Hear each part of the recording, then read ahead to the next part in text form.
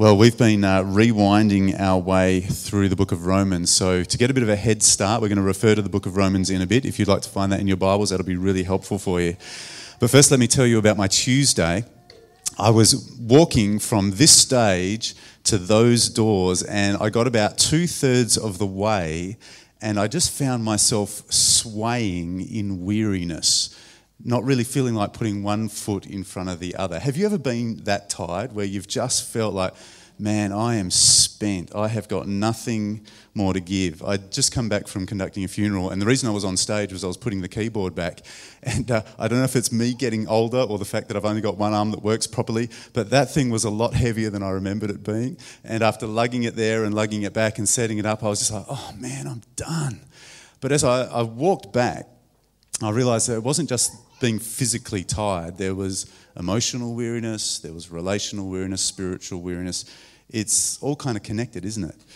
And most of you know what it feels like to be tired, and it may have had a primarily spiritual cause or a primarily physical cause, or maybe it was relationship stuff, or maybe there was stresses at work, whatever it might have been. Often there's one thing that's really leading the charge and wearing you out, but it affects everything else. And sometimes you get to those moments in life where you just go, done. Got nothing left to give in this moment. Now, if you've been there and you know what that feels like, or if you can at least empathise and go, yeah, that must have been terrible, then imagine if at that moment I had read this verse.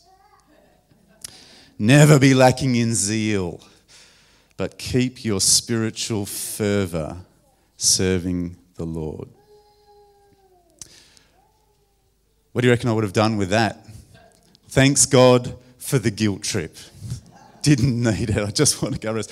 But it's actually a wonderfully life-giving verse. And it's phrased, I want you to notice, as a command. So it's not something as, I hope you feel like this. No, this is actually a command of Scripture. So regardless of what state I might find myself in, the Bible says this to me.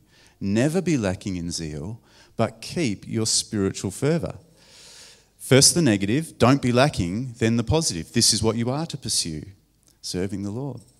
And before we unpack what it means and why it can actually be life-giving and not soul-destroying in those kinds of moments, I just want to remind us of where we're up to in our rewind through the book of Romans, because context is king. If you don't get where this verse occurs and why it is in the place that it is, you won't understand it the way God wants us to. So let's just touch base with what letter this verse is situated in and what's going on in it. And we're doing it a little bit unusually in that we're starting at the end and working our way back toward the middle. And there's a reason for that. Because in Romans we discover something about the church we want to be. As we read the end chapter and a half, you discover that there's this community of people that Paul names. He's never been there, but he knows a whole bunch of people who are there, and he's heard about others who are there. And he just describes in Romans chapter 16 this wonderful team of people who are working hard together, not competing against one another, not vying for position, not trying to prove who's the best teacher or the best servant or the best clothes maker or anything else that these people are doing because they love God and love people. They're just working together and flourishing as a church community. And Paul really commends them as he finishes off his letter. And then in the end of chapter 15, he talks about the principles that help him to engage well with a group of people who are also, like him, committed to service. And what we discovered about that, let me go back there, is what Paul embodied and what he encouraged in others was this kind of attitude, and we wanted to develop that ourselves. How do we be clear about and committed to our own calling? How do we see ourselves as part of a vibrant community of people who are all keeping their spiritual fervour and serving the Lord? How do we make sure that we're doing okay with that? How are we looking around at others and celebrating the way that God is at work in the lives of others and affirming that and relying on that in our lives? How are we trusting God to be at work in His sovereignty, because He's the one who created us for good works? How do we trust that He's actually doing good things through us and through those He has joined us together with? Then last week, as we rewound back into the letter a bit, we saw some principles that will help us to answer that question. Some principles that will help us to avoid some of the traps that get in the way of this. Because let's face it, sometimes we have relationships in church with other Christians that aren't conducive to that, that kind of don't help us to feel clear and committed to our own calling. Sometimes we actually create doubts. Am I really a teacher? Because that person hates it. when I teach? Am I really an encourager? Because that person never seems encouraged. Sometimes we can actually cause each other to be unsure of our own calling. And sometimes we look around at what other people are doing and say, I don't want to celebrate that at all. I'm not happy with how those people are living and how they're impacting the lives of others. So I don't want to celebrate and be confident about that person because I just don't feel it. So what do we do when our relationships with others in the body of Christ aren't helping us toward that goal? Well, Paul wrote about that in the next chapter and a half we looked at, which was last week, in chapters 14 and the first half of chapter 15. And he says this, since every Christian has a God-given role to play in building up local congregations of believers who represent Christ to the world, these are the three things that we need to do. Number one, we must never tear each other down. Number two, instead, we should build each other up in love, and whatever we do, we should do it for the Lord. Now, do you notice what Paul repeats over and over again in chapter 14 and 15? These principles aren't just said once, they're said in a number of different ways as you read through that whole section. What Paul says there is exactly the same as what he said in Romans 12 and verse 11, a negative, a positive, and where is your focus? It's on the Lord. So there's a pattern here in Paul's description of how Christians ought to live. There are some things we need to avoid. There are some things we ought to strive for. And in all of that, we keep our attention on Jesus.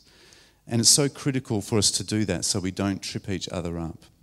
But last week I was very open with you in saying, you know what, we need to make sure we're doing this so that we're not finding ourselves tearing each other down, getting all caught up in disputable matters that don't really mean as much as we think they do in the moment. How do we make sure that we're not tearing each other down, building each other up, focusing on everything that we do it for the Lord? That can help us not to trip over in how we're pursuing our calling, to be a team that God is making, to be people who are confident and clear in our calling, confident about the callings of others, celebrating each other and so on. But it still doesn't tell us where the power to do it comes from. It tells us what to avoid and what to do, but how are we going to find it in ourselves to do that if we're in that moment like I described on Tuesday afternoon where it's like, but I just don't have it in me right now. So that's where we need to rewind a little bit further and we go back into Romans 12. So let's have a look again at Romans 12:11. I'm just going to spend a little bit of time on this verse. Never be lacking in zeal, but keep your spiritual fervour serving the Lord. And if you're feeling overwhelmed and exhausted and like this is a bit too much to ask of you at the moment, you're exactly the person who needs that verse. As much as you might read it and go, oh, don't know if I can handle that right now, you need to hear the verse, but you need to understand what it's saying. You're not the only person who needs it. In fact, that negative phrase that begins the verse, never be lacking in zeal, is not talking about the person who is worn out or discouraged or frustrated or disillusioned or anything else that might have been impacting them so that they're feeling like, I don't know if I can do this. Actually, it's talking about the person who just can't be bothered. It's talking about somebody who's lazy, not somebody who's tired. So if you're feeling worn out, you're not disobeying the command to be lacking in zeal, even though you might feel very zealous in that moment. That's not for you. You don't need to obey that. You need some help with where you're at. We'll get to that in a moment. However, if you're somebody who is lazy, like you just can't be bothered, you're not interested, well, yes, that verse is deliberately speaking to you.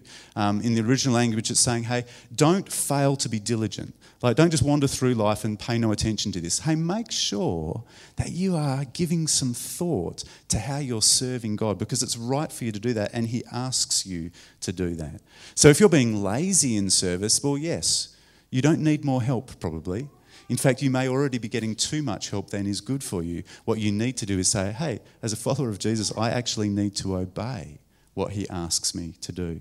But regardless of where you're at, whether it's just that you're being disinterested and lazy and just feeling like, hey, I need more help, I don't need to be helping others, and that's not actually good for any of us, or whether you are somebody who's been giving a lot and just, man, I'm done, this verse says something really helpful to you as it continues through after saying what to avoid. Don't be disinterested, don't be lazy, don't be uncommitted, don't say you love people but don't really give a fig about how they're going. No, don't be that person. Instead, and this is the bit for everybody, keep your spiritual fervour serving the Lord. We should all, regardless of our story, keep our spiritual enthusiasm for service.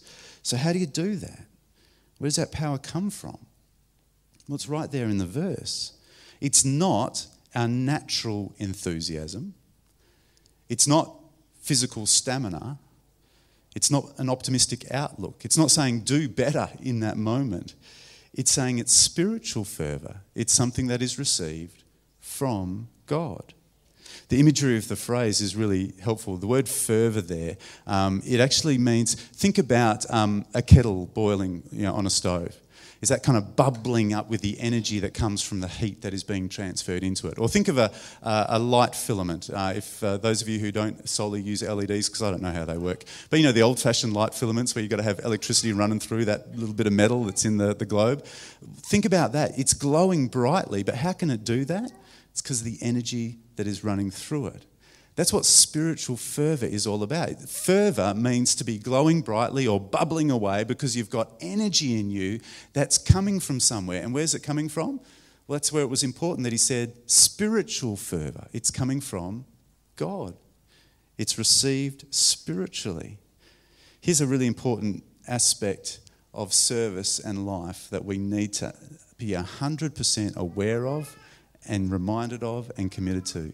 The energy that you need in order to serve God, in whatever ways he's called you to do it, just to get up in the morning and be nice to the people that you are in contact with that day, to parent, to whatever it is that God's called you to do in any given moment of the day, the energy that you need to serve God in whatever capacity he's called you to do it is the energy that comes from God.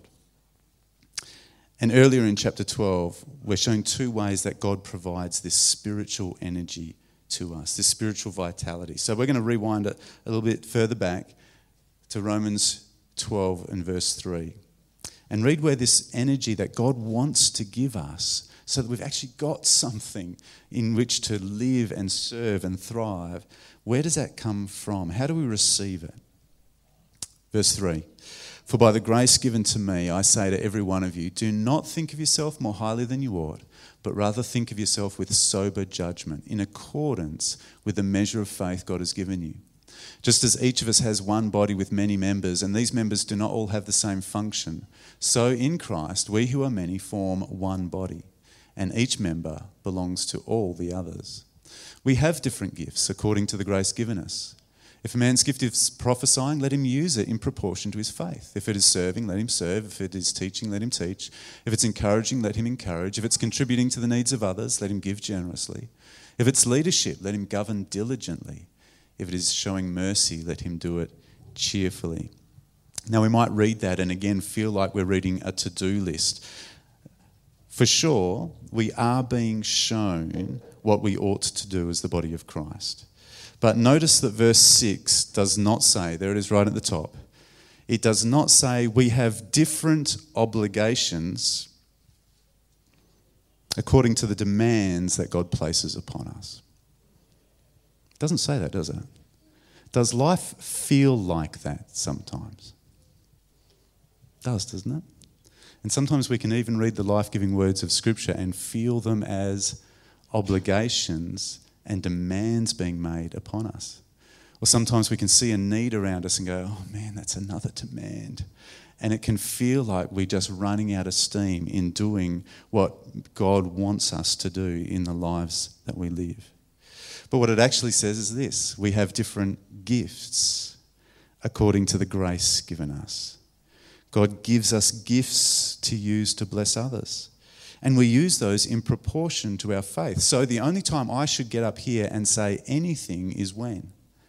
It's when I believe God's given me something to say, because I first have to receive the gift in order to have something to offer others. If I don't have it in me to feel like I've received anything from God, then I shouldn't be up here saying anything. Has anyone ever made a cup of coffee or a cup of tea? They've poured the water out of the kettle, they've stirred it up and they've taken a swig. I'm not seeing a lot of nods. Am I the only person who does that early in the morning? It's terrible. To have a lukewarm or a cold cuppa when you were expecting a hot one is just the worst thing ever. And if I jump up and I haven't had the energy of God building into me because I've received something to give to you guys, I should just stay seated. Because whatever it is I bring will be like that cold cuppa. I'll be like the light globe that you're hoping will light up a room and there's no light coming from it. It's just a dud. So you use a different light globe. We need to first receive something if we're going to have something to share. The answer is not, if you're feeling in that place of depletion, the answer is not to guts it out and serve more. The answer is, how am I going to be in a position where I can be fired up by God? Where I can be restored in this spiritual fervour so that there's some energy. Picture those molecules, and maybe it's a light globe burning, or maybe it's a pot of water boiling. Those molecules that have received that energy and then just pass that on to those they come into contact with. Unless I have been given that energy from God, I've got nothing for anyone else. Paul begins this section on spiritual gifts with these words back in from verse 3, and I'll reread them to you. For by the grace given to me, notice, for by the grace that was first given to me, so I'm just giving to you what God first gave to me, I say to every one of you, do not think of yourself more highly than you ought, but rather think of yourself with sober judgment, in accordance with the measure of faith God has given you. Just as each of us has one body with many members, and these members don't all have the same function, so in Christ, we who are many form one body, and each member belongs to all the others. I've got to admit, for most of my life, I've seen that again as my to-do list. Okay, so I belong to the others belong to me. I need to make sure that I'm using my gifts. Okay, what are my gifts? Right, I've got to make sure I'm doing that. But notice how it starts. Don't think of yourself more highly than you ought. In other words, the focus isn't so much on what I need to do for others, but on how much I need others to do for me. I need you guys. I need to be connected to you, because that's how God builds into me the things that he wants to do in my life that get me spiritually fervent and then give me the capacity to then do things for others as well. Does that make sense? Don't think of yourself more highly than you ought. You can't do this on your own. You just don't have it in you. You need to receive from God what he wants to give you that will be a blessing to others. And how does God do that? Well, we're a part of a body, and it's got members, and we're all helping each other. That's so, so important. I'm going to be honest, just for a moment. I've got a confession to make. I am not very good at letting other people serve me. It's not something I find easy. And I am even worse at asking for help. Anyone identify with that? There are a few of us. It's not everyone, but it is me. Last year I helped Brendan, who was doing a wedding for some friends, and I took PA system, set it up, ran it during the ceremony and so on. Sunday I was doing a wedding in the afternoon, and I didn't ask for any help. Didn't ask Brendan, didn't ask anyone else for that matter. And so on the evenings where I'd kind of been woken up by my sore shoulder, what was I thinking about? Running power leads, and what happens if there's feedback, and how am I going to do this? And so I was putting more stress in my life simply because I hadn't reached out and asked somebody who God has given the ability to do this stuff, somebody who's meant to be a blessing to me. I hadn't asked that person to help me. And not only did that mean that I was more burdened, but it meant I missed out on the opportunity, and they missed out on the opportunity of working together and being a great team and flourishing in our service of God and our love for Jaden and Latoya, who were being married that day. So in my pride, or whatever else you might call it, I had actually gotten in the way of doing this. That's an Achilles heel for me. Well, thankfully, Josiah was recruited at the last moment, and he graciously offered to help, and he and I had a great time serving together. He was a huge help, did most of the heavy lifting for me, and I dropped him in here to the 6 p.m. service on my way home, and I got to hang around, chat to some people, and I got to see some different ways that people were serving, and I was so encouraged. And then I left, which was really hard to do, but I went home and rested, and I wasn't needed here. You know why? Because other parts of the body were doing their thing. That's what Romans 12 is talking about. Don't think that it always depends on you. You're a part of a body. It's meant to encourage you, to spur you on, to fire you up, and to help you in all that you've been called to do in life. And we're not just talking about the church stuff, you know, the preparing communion or the getting up and speaking or the playing an instrument or greeting at the door. It's talking about life. Every part of life is service in some way. We're either serving God or serving ourselves.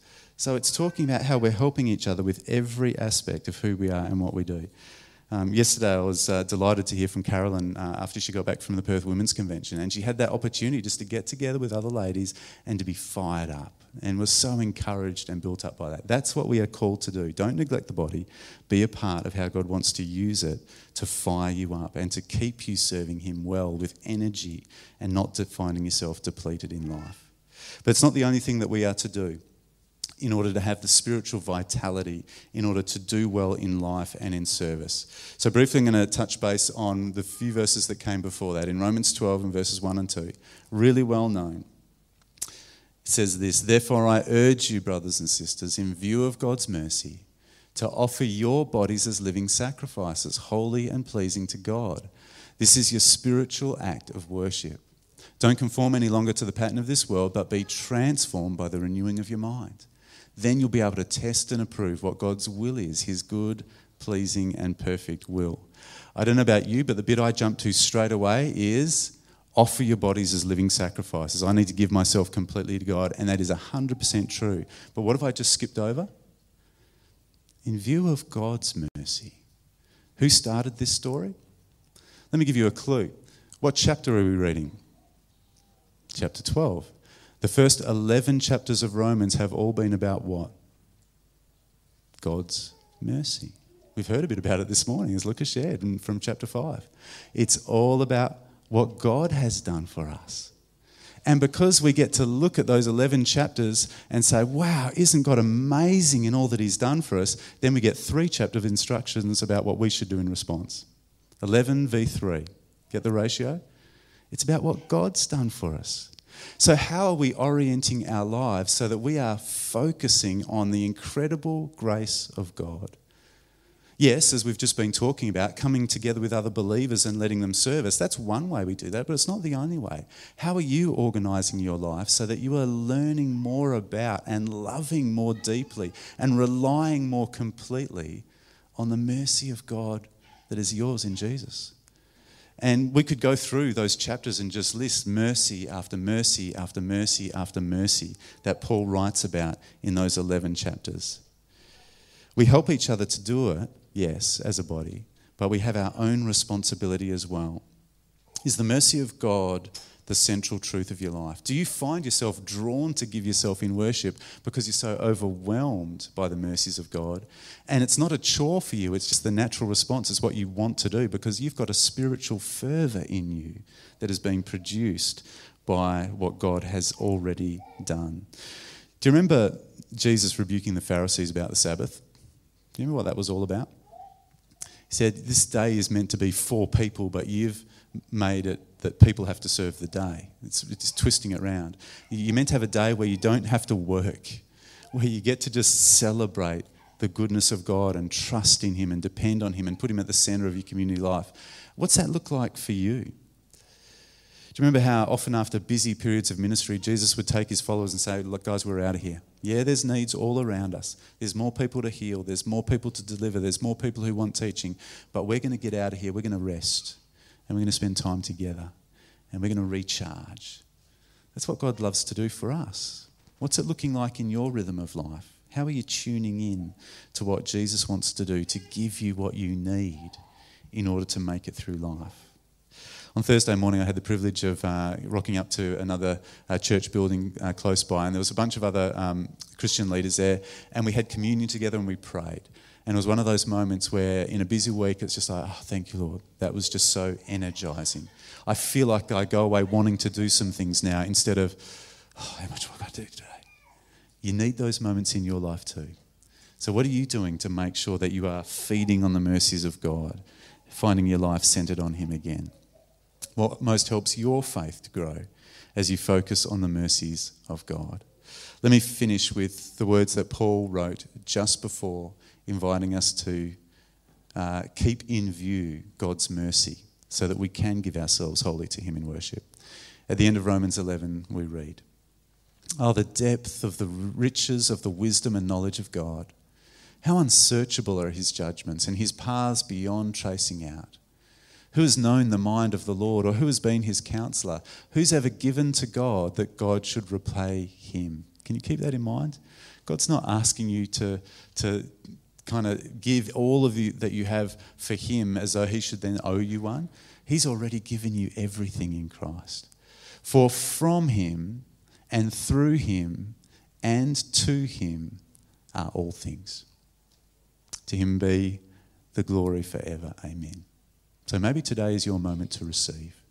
Yes, as Christians, we are asked to serve, to offer ourselves as living sacrifices, to worship God, but we can't do it. Can you stop beating yourself up and asking more of yourself? First, receive. God wants to impart his life to you. He wants to encourage you. He wants to comfort you. He wants to reassure you. He wants to allow you to know the presence of his Holy Spirit within you. He wants to surround you with people who can serve you in all kinds of different ways, too many for me to name. But that's why he made the church. That's why he put his Spirit in you. That's why he's given you his word. So let him produce in you a spiritual fervour today. And who knows, as that bubbles out of you, what that might look like. But start in the right place. Don't start with you. Let's pray. God, we sing a lot and we speak a lot of the grace of God, the mercies of God. But sometimes we live as though life depends on us, and we can find ourselves, like I was on Tuesday and at many other times this week, we can find ourselves depleted. We can find ourselves worn out. We can find ourselves at the end of ourselves. But God, sometimes that's the place we need to get to in order to be reminded that you are the only one who can make life work. You are the one who supplies the energy that we need, the fervour that we need. It's not natural. It's not about our personality or our physical abilities or our resilience or our networks or our education or our thought patterns or anything like that. They all have a place to play. But the energy we need in order to make life work, to live and serve in the way that we've been called to, it all comes from you. So may we receive from you your grace today. May we be reminded in this quiet moment of your love for us, which, as Luca reminded us earlier, is completely undeserved. You just give it to us. May we be reminded that Jesus came to save us, that we did nothing to save ourselves. We have been reconciled to you. We don't have to try and please you. You are pleased with us because Jesus has cleansed us from all sin. Jesus has brought us into your family. Lord, we thank you for the precious gift of your Holy Spirit, who is our living link to you. Thank you for the comfort and for the help and for the wisdom that he brings. May we learn to listen to your Holy Spirit, especially in those moments when we know that we don't have it within ourselves. May we learn to listen to your Spirit in those moments where we feel falsely confident in ourselves. And may you convict us of our need of you and our need of each other.